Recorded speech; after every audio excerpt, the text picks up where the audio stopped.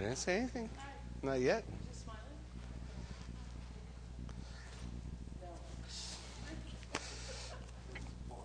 I was just contemplating whether or not I should talk about Lisa turning 50.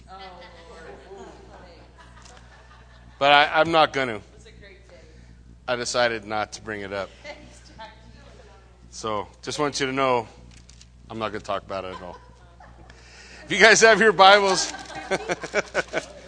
if you have your Bibles with you, you open up to Psalm, Book of Psalms. We'll be in Psalm 130 tonight. And following, still in the Psalms of Ascent, and again, songs that they would sing. The Jewish men were required to go to Jerusalem 3 times a year, and on their journey, these were the songs that they would sing as they caravan together on their way to Jerusalem. And Psalm 130 it's an interesting psalm because it deals with the depth of our desire for God. And in the first verse, look what he says. He says, out of the depths I have cried to you, Lord. Lord, hear my voice. Let your ears be attentive to the voice of my supplication.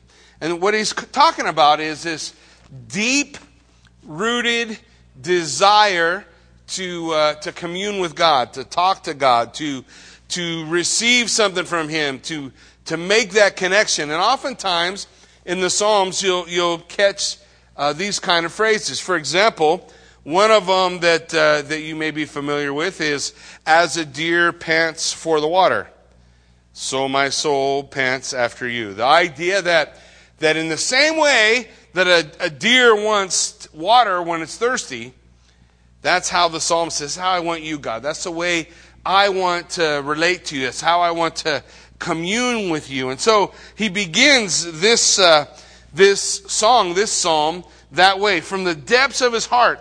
And then he kind of expresses why. In verse 3, he says, if you, Lord, should mark iniquities, who could stand? So if God kept account of wrong, then we're all hung. And that's why David would write in the Psalms that having our sins forgiven, it's one of the greatest things there is. And so he's looking, okay, the reason why, from the depths of my heart, I want to commune with you, I want to have a connection with you.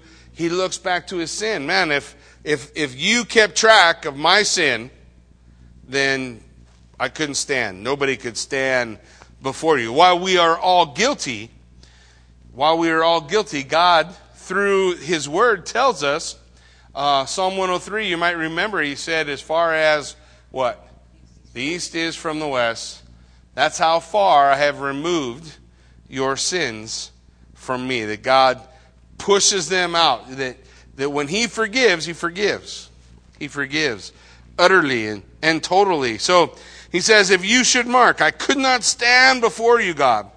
But, remember, every time we see that phrase, it's a sharp contrast.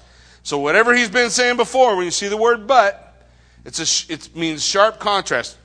Turn in sometimes 180 degrees away. It's why oftentimes I tell people will come to me and say, Jackie, you're so wonderful and nice and handsome, but, and they put that phrase, but. I usually stop them and say, that little 3-letter word erases everything you just said. So the idea of the word but, sharp contrast, we're turning, we're looking. If I had to stand before God guilty, I wouldn't be able to stand. But there is forgiveness with you, that you may be feared, that you may be revered, that you may be honored, that you would be recognized for your beauty, your majesty, how awesome you are. That's all wrapped up in that word, feared. So rather than having to stand before God guilty, there's forgiveness. There's forgiveness. All the way back. It's not a New Testament thing, guys. Forgiveness is Old Testament. Man, God was forgiving His people over and over, pretty much like He does us. Forgives us over and over. And it's always been on the basis of the blood of Jesus Christ. For the Old Testament saint, He looked forward to the blood. It's like putting his sin on a credit card. And the payment would be made when Christ came. For you and I, we look back to the cross. Same way, that payment was made. So if we are in Christ Jesus, that's a position of wholeness and forgiveness with God the Father. And so he's describing the beauty of that. And then he says in verse 5, I wait for the Lord. Yes, my soul waits. And that word, it carries with it the idea of hoping, longing, yearning. All that is wrapped up in that phrase, to wait. It's not like I might think, Kathy says, well, I'm going to go get ready. Why don't you wait here? Now, that's a different kind of wait. When Kathy says that, I go on the couch, take out a pillow, take a nap. We're an hour out, at least. That's different. The kind of waiting that the Bible talks about is that yearning. The best description I ever heard of it was, you guys remember when we were little? Can you go back that far? John has a hard time getting back that far. Huh, John? I know you do. Yes, we have good memories, but they're just not as long as they used to be. So what we do, if you think back to when you were a kid, you remember when you were a kid, I don't know how it was for you guys, but at a Robert's house, Christmas Eve was always an exciting time. And, eventually we figured out that it was Grandpa that dressed up like Santa Claus, but somebody dressed up like Santa Claus come in, and all of us, it's one of the few times my family was all in one room at the same time. So we're all in one room, and all of us little kids, because really that's what it was all for, right? All us little kids are by the window, sitting on the couch, looking out the window, waiting. You see the difference? Just longing for getting it to see. I didn't ever understand how come Santa Claus got out of a station wagon. But he'd get out the station wagon and come in with his, so there was this longing. That's what the Bible's talking about, the waiting with expectancy, longing to see his face. And so when the Scripture tells us to wait on the Lord, that's how it's supposed to be. That there's this depth of relationship within us that wants to commune and see him, and then it matters to us like a deer wants water. That we have this longing. So this is what he's talking about. I wait for the Lord, my soul waits, and in his word I do hope. Now that's the key for us as believers, because in the word of God, that's where we find the promises and the hope that we're supposed to cling to, that we hold on to in the hard days, so that knowing that right around the corner there is a day of rejoicing. And so it's in the Word of God. The Word of God tells us that. So what's he say? I hope in your Word. Now, in order for the hope of the Word of God to get into my head, I got to put it there. I got to spend time in it. I tell people all the time, look, if you're having a hard time, feeling depressed, feeling down, simple. Read a book of Philippians. 4 chapters, not very long, and don't stop reading it until the attitude changes. Because Philippians is all about joy. 4 little chapters, tons of promises in there to hold on to, tons of things to just lay your teeth on and say, I'm going to hold on to this, that God, your word is my hope, that these things are true. And that's what the psalmist says. And then he gives us a little word picture, right? The concept about how he's waiting, about how he's longing, about how he's hoping. Look what he says. He says, more than those who watch for the morning. Yes, more than those who watch for the morning. The idea that intensity, more intensity than those. Now, what's he talking about? You say, well, I'm never watching for the morning. When I go to bed, a extra long, my favorite day of the year, they turn the clocks the way I get to sleep more. Which way is that? Back? Whatever it is. That's a good day. That's an hour extra sleep. I like that. I enjoy that. So what does he mean, more than those who wait for the morning? Well, I just did this little stint in the Marine Corps, and I figured it all out. Yeah, when you're the last watch of the night, you are looking for the morning. You think, oh, what's he mean? Oh, no, you go out that last watch, 3 in the morning till 6 in the morning. But you cannot wait to start to see that sun poke up, because you know that means I'm done with this and somebody else is taking over. And that's what he's referring to. He's referring to the last watch of the night. And the sun coming up was like a signal that we got through. You know, no bad guys came, nothing went wrong. You know, the watch is done, we're good. So that's the way people watch for the morning. This is psalmist saying, that's how I'm watching for God. Because I know when I see his face, it's the end of all that stuff. It's the end of all the garbage that has to be dealt with in life. And he told us about it way back in the 23rd Psalm. He didn't say, you're never going to walk through the dark. He said, yea, though I walk through the valley of the shadow of death. So everybody gets to go in. But he told us something else about it. What did he say? I'm walking how? Through. He didn't say he had to stay in the middle. You're walking through it. And so if we walk into the dark, if we walk into the night, what are we looking for? Morning. And what's morning?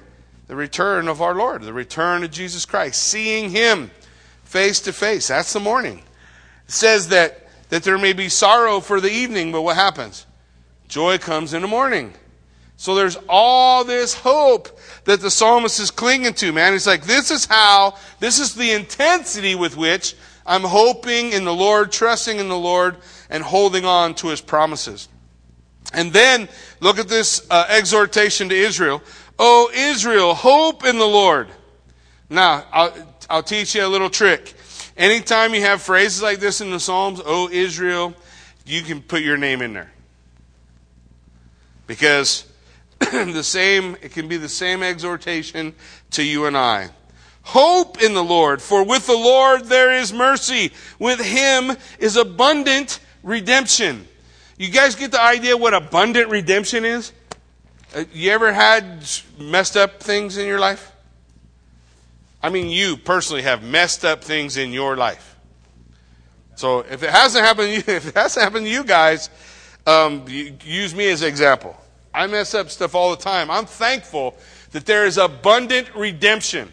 What's redemption? It's God's ability to take the junk I made, my best efforts all, equaling a bunch of garbage.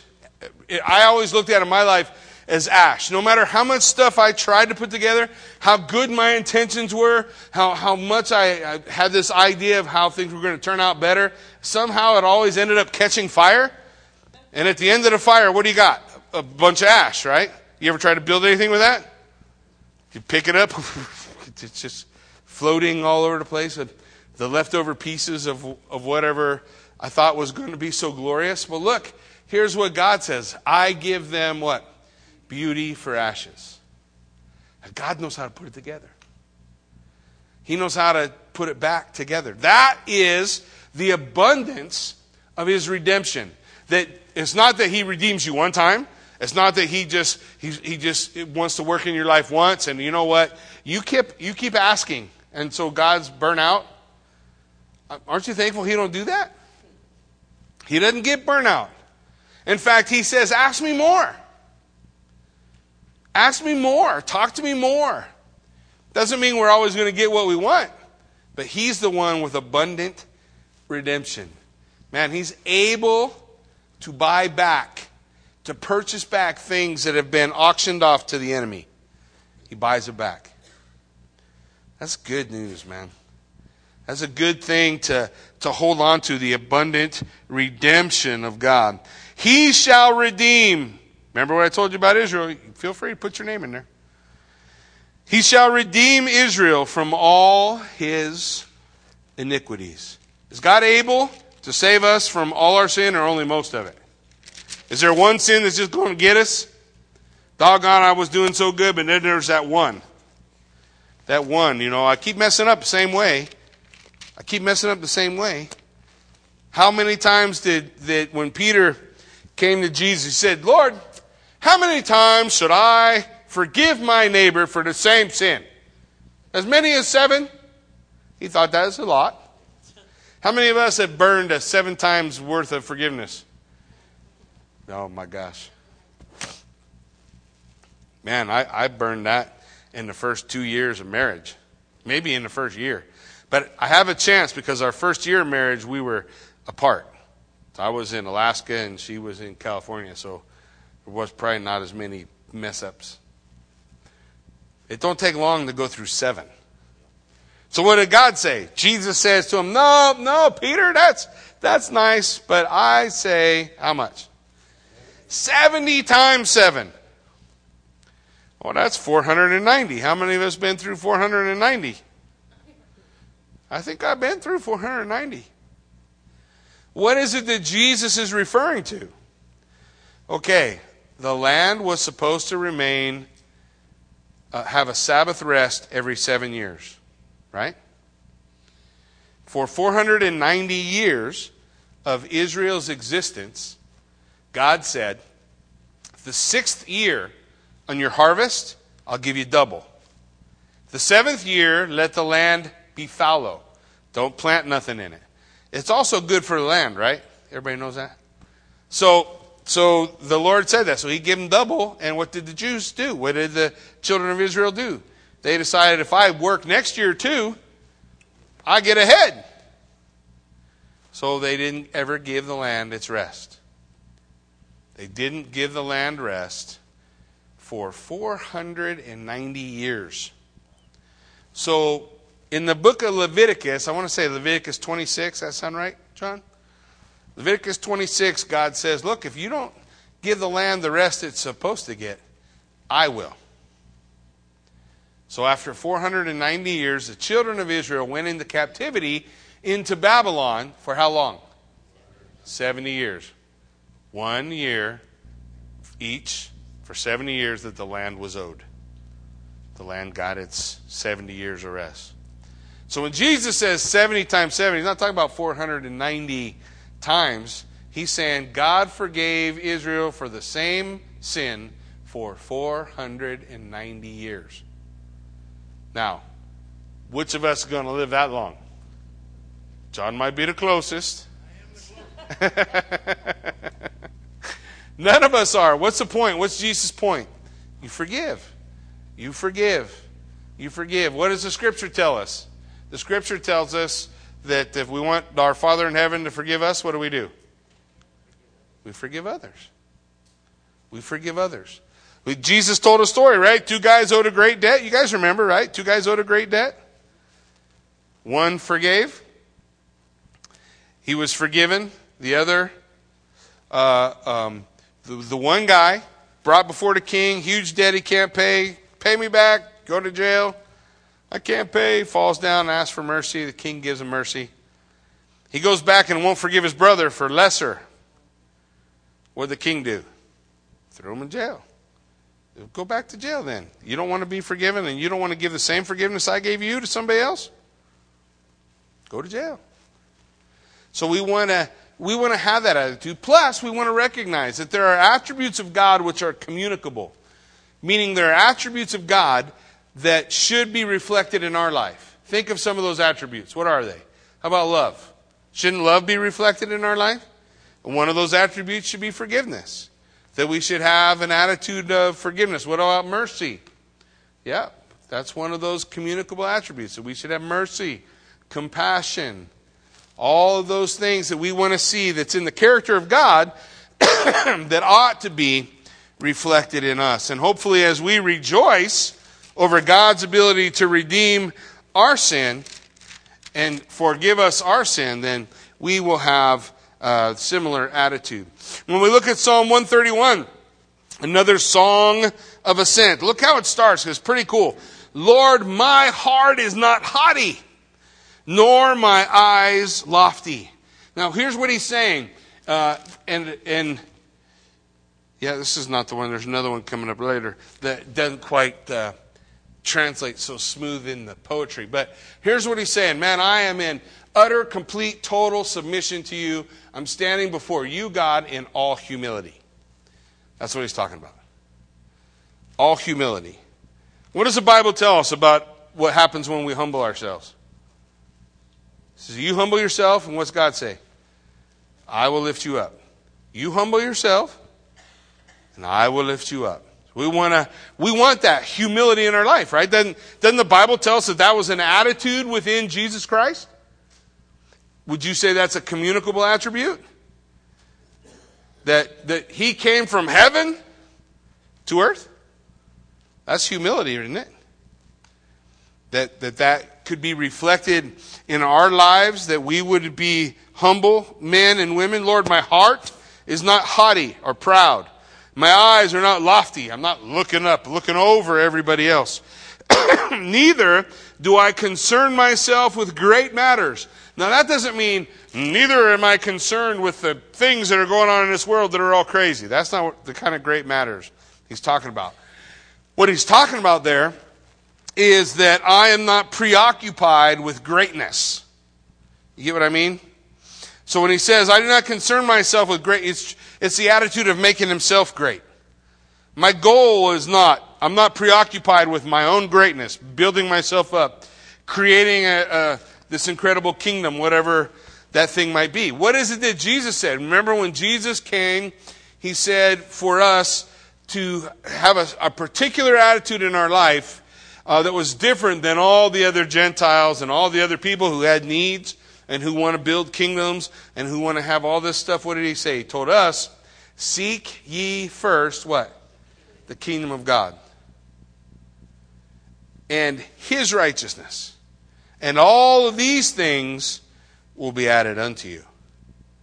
What he's saying is, just like what he told the nation of Israel, the 6th year, I'll give you double, so the 7th year, you just make it all about me. Only the difference is Jesus is just saying, you just make it all about me, and I'll get the rest. We'll put the rest together. You just make it all about me. I was blessed. I don't like basketball. We got basketball fans here? Sorry. I don't like basketball, man. I don't know what to tell you. It's the opposite of football. Football is a sport, and basketball is a game. But, sorry. Now I got a spot to poke. I got to poke it. But I was watching the Golden State Warriors. I watched Game 7. And was introduced to Curry. Man, that dude is for real. And what I really liked about him, I don't know a lot about him except that it's his second MVP this year. I think this is his second MVP, which is kind of a big deal. And that dude is a hardcore Bible believing Christian, man. Hardcore. In fact, I heard that he let go of a $28 million Nike contract because they wouldn't let him put a Bible verse on the shoes. That's real. That is, seek ye first the kingdom of God. That's what that guy's about. And God says, I'll give all these other things back to you. Man, that dude looks like he's having more fun than anybody I've ever seen in my life. And it's not that he doesn't take it serious or that he's not working out. He's not selfish. I mean, it was a joy. So don't tell nobody I said this, but it was a joy to watch that basketball game. Because he was not selfish. He was dishing balls off to other guys. It was fun. I catch myself smiling watching basketball. That's bad. But I catch myself smiling. Why? Because here's this guy, he's a Christian, and he's not getting hammered by everybody else, because you can't hammer him because he scores like 40 points a game, and you don't get to do that to guys that are that good. So what do you do to those guys? You just shut this and open this. And so he's got kind of a unique opportunity, and every time he gets a chance, man, he's talking about the Lord. It's a blessing. But you can see in his attitude and the way he does things, he's about the Lord first. And then everything else comes after that. And what's God doing? He's honoring him for that humility, for that attitude that he has. And I was just blessed to see in these days a guy like that. A guy like that was just loving the Lord, loving on God. It was pretty cool. So, not concerning himself with making himself great, but making the name of Jesus Christ known. And that's what I really saw there. Verse 2, surely I have calmed and quieted my soul like a weaned child with his mother. So the idea in verse 2 is there was a moment of screaming. Like think about a kid when he's hungry, right? Wants his bottle. Crying, noise. Somebody make the noise go. How do you make noise? Stick a bottle. Boom. Noise goes away. So the picture he is saying here is, look, I've calmed and quieted my soul. So he's uptight or agitated about something, worried about something. He said, look, I quieted my soul like a weaned child. That word for weaned could also be contented. Contented. I mean, a child that's got what he needs. It's the same way that a child that has been nurtured or fed is just confident in his mother's arms. He says, like a weaned child is my soul within me. Man, I'm content with you. I've quieted my soul. My soul's kind of freaking out. There's crazy stuff going around. But look, I'm humble before you, God, and I know that it's not about my greatness. It's about your greatness. And so I'm just going to stay here with you, contented. Contented with you. So what's he say in verse 3? O Israel, remember, you can put your name in there. Hope in the Lord from this time forth and forevermore. Man, put your hope in him. And that's just a picture. The psalmist is singing this psalm about what it is for him to humble himself, to quiet his soul when his soul's freaking out, humble himself down, and just wait on the Lord. Be in that place where he has contentment. Paul would write to Timothy and say, godliness with contentment is what? Great gain, man. That's good. That's good. And that's what we see in the 131st Psalm. Then Psalm 132. Lord, remember David and all his afflictions. So this psalm is going to kind of rehearse the history of David wanting to build the temple, the ark being lost, the people finding the ark and bringing it back. And there are several questions that are going to be asked. Lord, will you do this? Lord, will you do that? And then several answers at the end of the psalm. Let's look. Lord, remember David and his afflictions, how he swore to the Lord and vowed to the mighty one of Jacob, surely I will not go into the chamber of my house or go up to the comfort of my bed.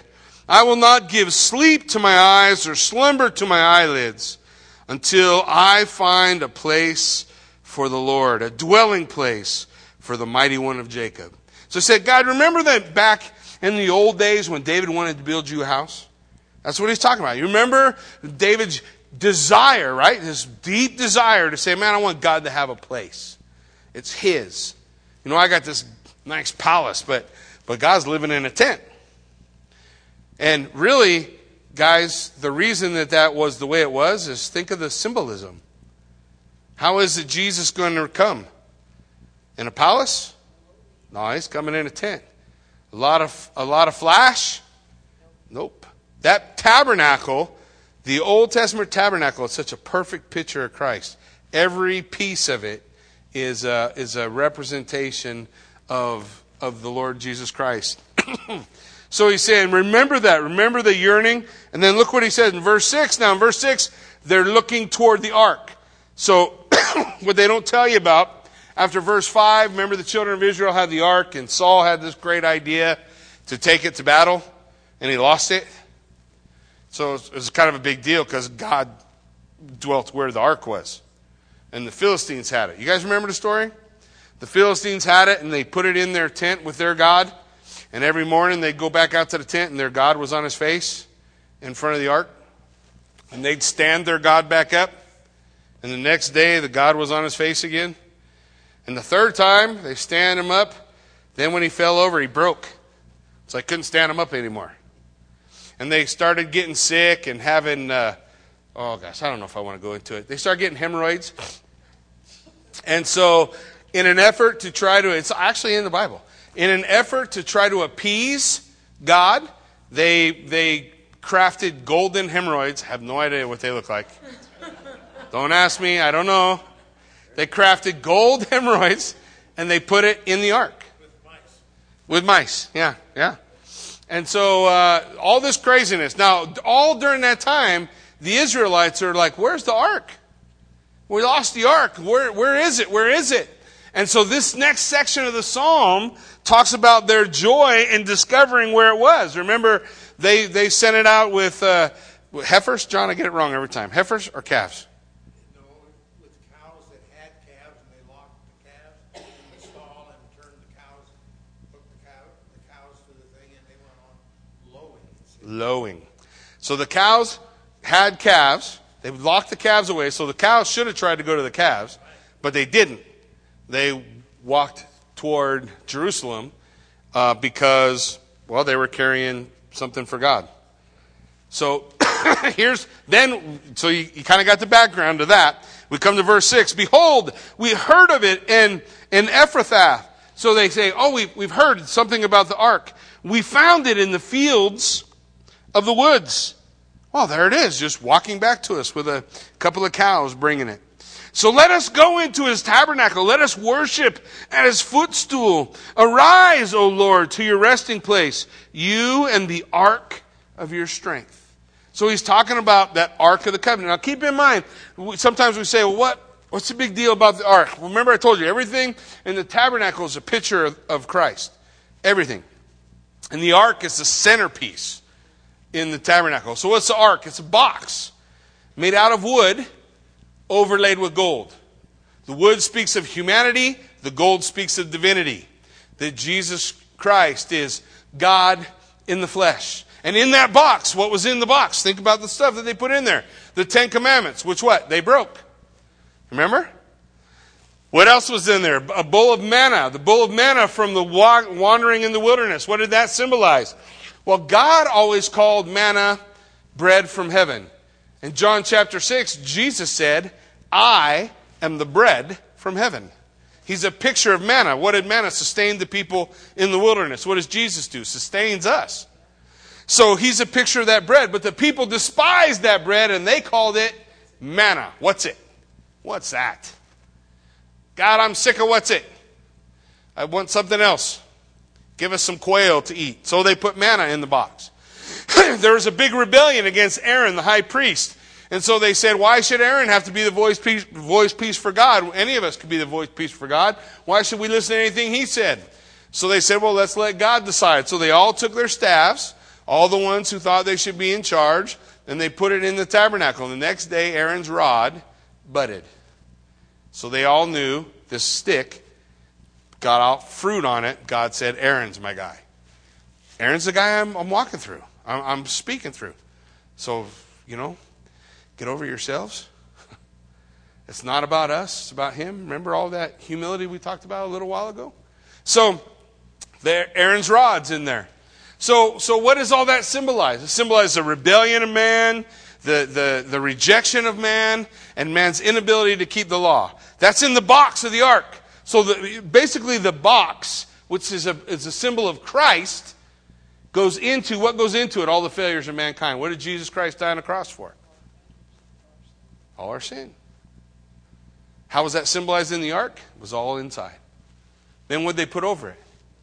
A piece of hammered gold. Gold that was beaten. The picture of Jesus Christ, God. Gold that speaks of divinity and being hammered, being beaten by the fists of men. And so that hammered work, 2 angels looking down to the top of the box at all the failures of mankind, and in that middle space, the mercy seat would go the blood of the Lamb. Amen. All of that is talking about Jesus. So when they're saying, man, we want the ark, where's the ark? Where's the ark? It's all symbolic of Christ. For you and I, he fulfills all those same things for us, only not symbolically. So when we hear them, when we see them, oh man, I heard about you. You're coming. I heard about you're here. I heard about your ability to lead us in worship and forgiveness and all of these things. Just see the yearning of their heart for that. The excitement for the ark, this piece of furniture. Then our excitement for Christ ought to at least equal that. He says, arise, O Lord, to your resting place, you and the ark of your strength. Let your priests be clothed with righteousness, and your saints shout for joy. For your servant David's sake, do not turn away the face of your anointed. Every king after David would sing this song. And they would say to God, as they rehearsed all of this stuff, don't turn your face away from your anointed. Who was the anointed? God made a promise to David, right? If your children will walk after me, then there'll always be a throne for them. There will always be a throne for them. So they would sing this psalm and they would say, man, don't turn your face away from me, God. Don't turn your face. The idea that we want to walk with you. We want to be with you. Unfortunately, all of David's descendants weren't like that, right? But it does point to the ultimate descendant. The ultimate son of David. Which is who? Jesus Christ. The ultimate son of David. So here's what he says, verse 11. He's going to answer these requests, that their priests would be clothed, and the saints would shout for joy, and that God would not turn his face away from the anointed. Verse 11, the Lord has sworn in truth to David. He will not turn from it. I will set upon your throne the fruit of your body. That's why Jesus Christ is called the Son of David. In his humanity, he was of the line of David, the lineage of David. And he will reign for how long? Forever. He will reign forever. If your sons keep my covenant and my testimony, which I will teach them, their sons also will sit on your throne forevermore. So God said, look, if they'll do this, then they will. But I want David to know the fruit of his body will sit on his throne forever. So Jesus Christ fulfills that promise to David. But there was also a promise to David's kids. If you walk with the Lord, God will continue to allow the monarchy to go on. Now the monarchy's gone, right? Because the sons of David, they reach a point where they don't want to walk with the Lord anymore. It says in verse 13, for the Lord has chosen Zion. He has desired it for his dwelling place. When we're talking about Jerusalem, I always wondered, man, I don't know, I've been blessed. I think I've got to go to Israel probably 8 times. This November will be my 9th trip over to Israel. And when I walk through Jerusalem, I think, what in the world is everybody fighting over? I mean, it's stone and dirt. Now, I think it's beautiful because of the history. You guys get what I mean? But, the people shooting at each other over there aren't fighting over history. It just seems apropos to me that God chose a place on the earth to say, this will be the city of God. And man's been fighting over it ever since. And man will continue to fight over it until the King of Kings puts his foot down. Until the King of Kings sits on the throne. Until that day, the city of peace won't know peace. It'll be the city of war that man fights over. Doesn't even know. I don't even think man knows why they're fighting over it. And it isn't just the Jews and the Arabs that are fighting. Christians spent about 1,000 years fighting over that place. You know that little thing called the Crusades, right? Everybody remember? That part of history we'd like to remove. When we watch the news and we hear about a terrorist attack and we think, oh my gosh, what a horrible, how could those people do such things? Oh, just back up the time. The church did it first. And we called it a holy war. Sound familiar? Interesting, huh? Bible says, whatsoever a man sows, so shall he reap.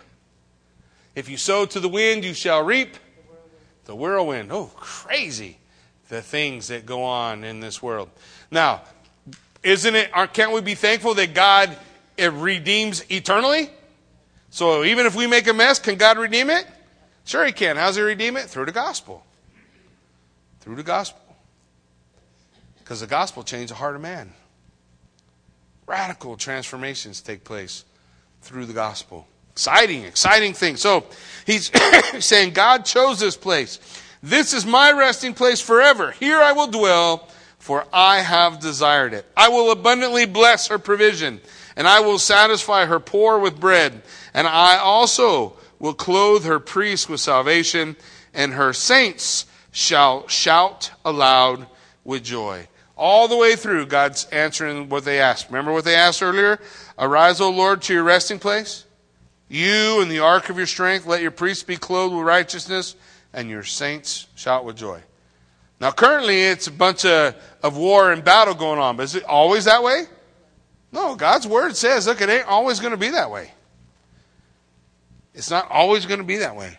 It will be the city of peace. That's what it means. Yeru Shalom. City of peace. Hasn't known a lot of peace. But God says that's going to be my resting place. That's where I will return to rule and reign. And then look what he says, verse 17 and 18. There I will make the horn of David grow. I will prepare a lamp for my anointed. His enemies I will clothe with shame, but upon him, but upon himself his crown shall flourish. There's three things that he refers to in these last two verses that we see often throughout Bible prophecy, and that is horn, lamp, crown.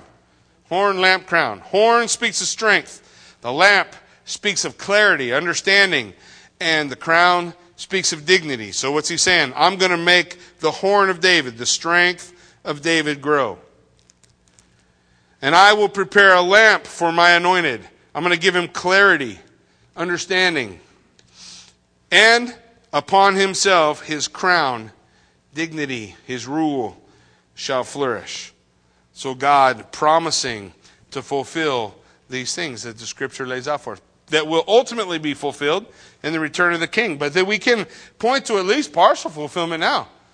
I've looked, the nation of Israel is a miracle. You guys get that? I got like an 8 DVD set that kind of does the history of the nation from the Holocaust forward. When you think a bunch of Holocaust survivors held on to that country when they became a country in 1948, when everybody around them wanted them all dead, you don't think that's a little miraculous? I think it's a little miraculous. And I think it's a fulfillment of God saying, look, I'm gonna bless you and I'll take care of you. Now they don't acknowledge it. But that never stopped God before. But it does say in Scripture does tell us that one day they're going to look at Jesus and mourn after him like one mourns for his only son. And they're going to say to him, where did you get these wounds in your hands and feet? And Jesus will say, I got them in the house of my friends. The scripture tells us one day the nation's going to wake up and they're going to see the fingerprints of God. And they're going to have this incredible awakening take place. And who knows? Maybe we get to be part of it by sharing the gospel, right? By reaching out.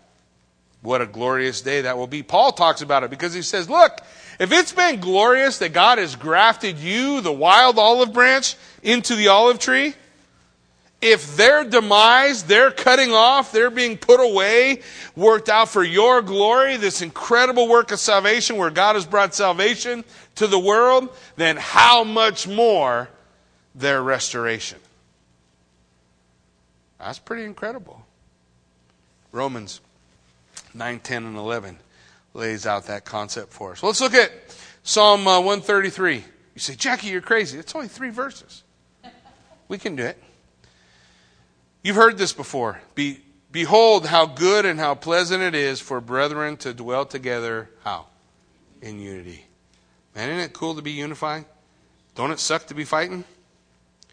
Man, I told Kathy, I can deal with anything in the world if her and me are okay. But if her and me ain't okay, man, everything is earth-shattering. How blessed it is when there's peace. When there's unity in a body. When there's unity among our brethren. And then he describes it. 3 words for running down. This is what, remember I told you that the Hebrew doesn't quite translate. But the idea, there's 3 pictures about the beauty of brethren dwelling together and what it's like. And then he tells us, it's like precious oil upon the head, running down on the beard of Aaron. Yeah, that's why I have a beard now. This verse. I want to dump oil down it. Because it says, it's as good as brethren dwelling together in unity. And I got to put a fair amount of beard oil on it every day anyway. So, anyways, you guys get the idea. Pennzoil is not so good. No. Okay, so it's like oil running down. So there's 3 pictures of running down. Oil running down a beard. Oil running down the edge of his garments. You see it? Running down on the edge of his garments. And then it's like the dew of Hermon descending upon. Same word, though. Running down. So it's like the water on Mount Hermon, the tallest mountain, running down to Mount Zion, a smaller mountain. So the same picture is oil running off the head of Aaron, down his beard, down the edge of his clothes, and the picture of water running down Mount Hermon down to Zion or to Jerusalem. The idea from high to low, they get to drink of the same refreshment, the same healing properties, the same feeling, because the oil is a picture of the Holy Spirit, right? So the Holy Spirit, not just the Holy Spirit on the head. What's the Holy Spirit? Don't just take a corner. What's the Holy Spirit do? It keeps coming down. It comes from your head down through your whole body. It continues to run down. Just like water flows from the top of the mountain all the way down to the bottom. Same idea. So the oil is a picture of the Holy Spirit. Water is a picture of refreshment. In fact, if you ever go on my Facebook page, I got a picture of the waterfall in En-Gedi. En-Gedi, that's the place where David hid in the caves. And if it gets really hot and you want a picture of refreshment, go look. Because you'll say, man, I want to stand under that waterfall. And there's good news for you. There's still time. There's a thing out there. Just fill it out and say, I want to go. And you can come stand under the waterfall in En-Gedi, this picture of refreshment. For there the Lord commanded the blessing. What's the blessing? Life everlasting. That's a pretty cool blessing, right? That's a pretty cool blessing. The thing that God has blessed them with. It flows from the highest to the lowest. There's not a person around that can't benefit from that promise that God gives. Amen? Why don't you stand with me and let's pray.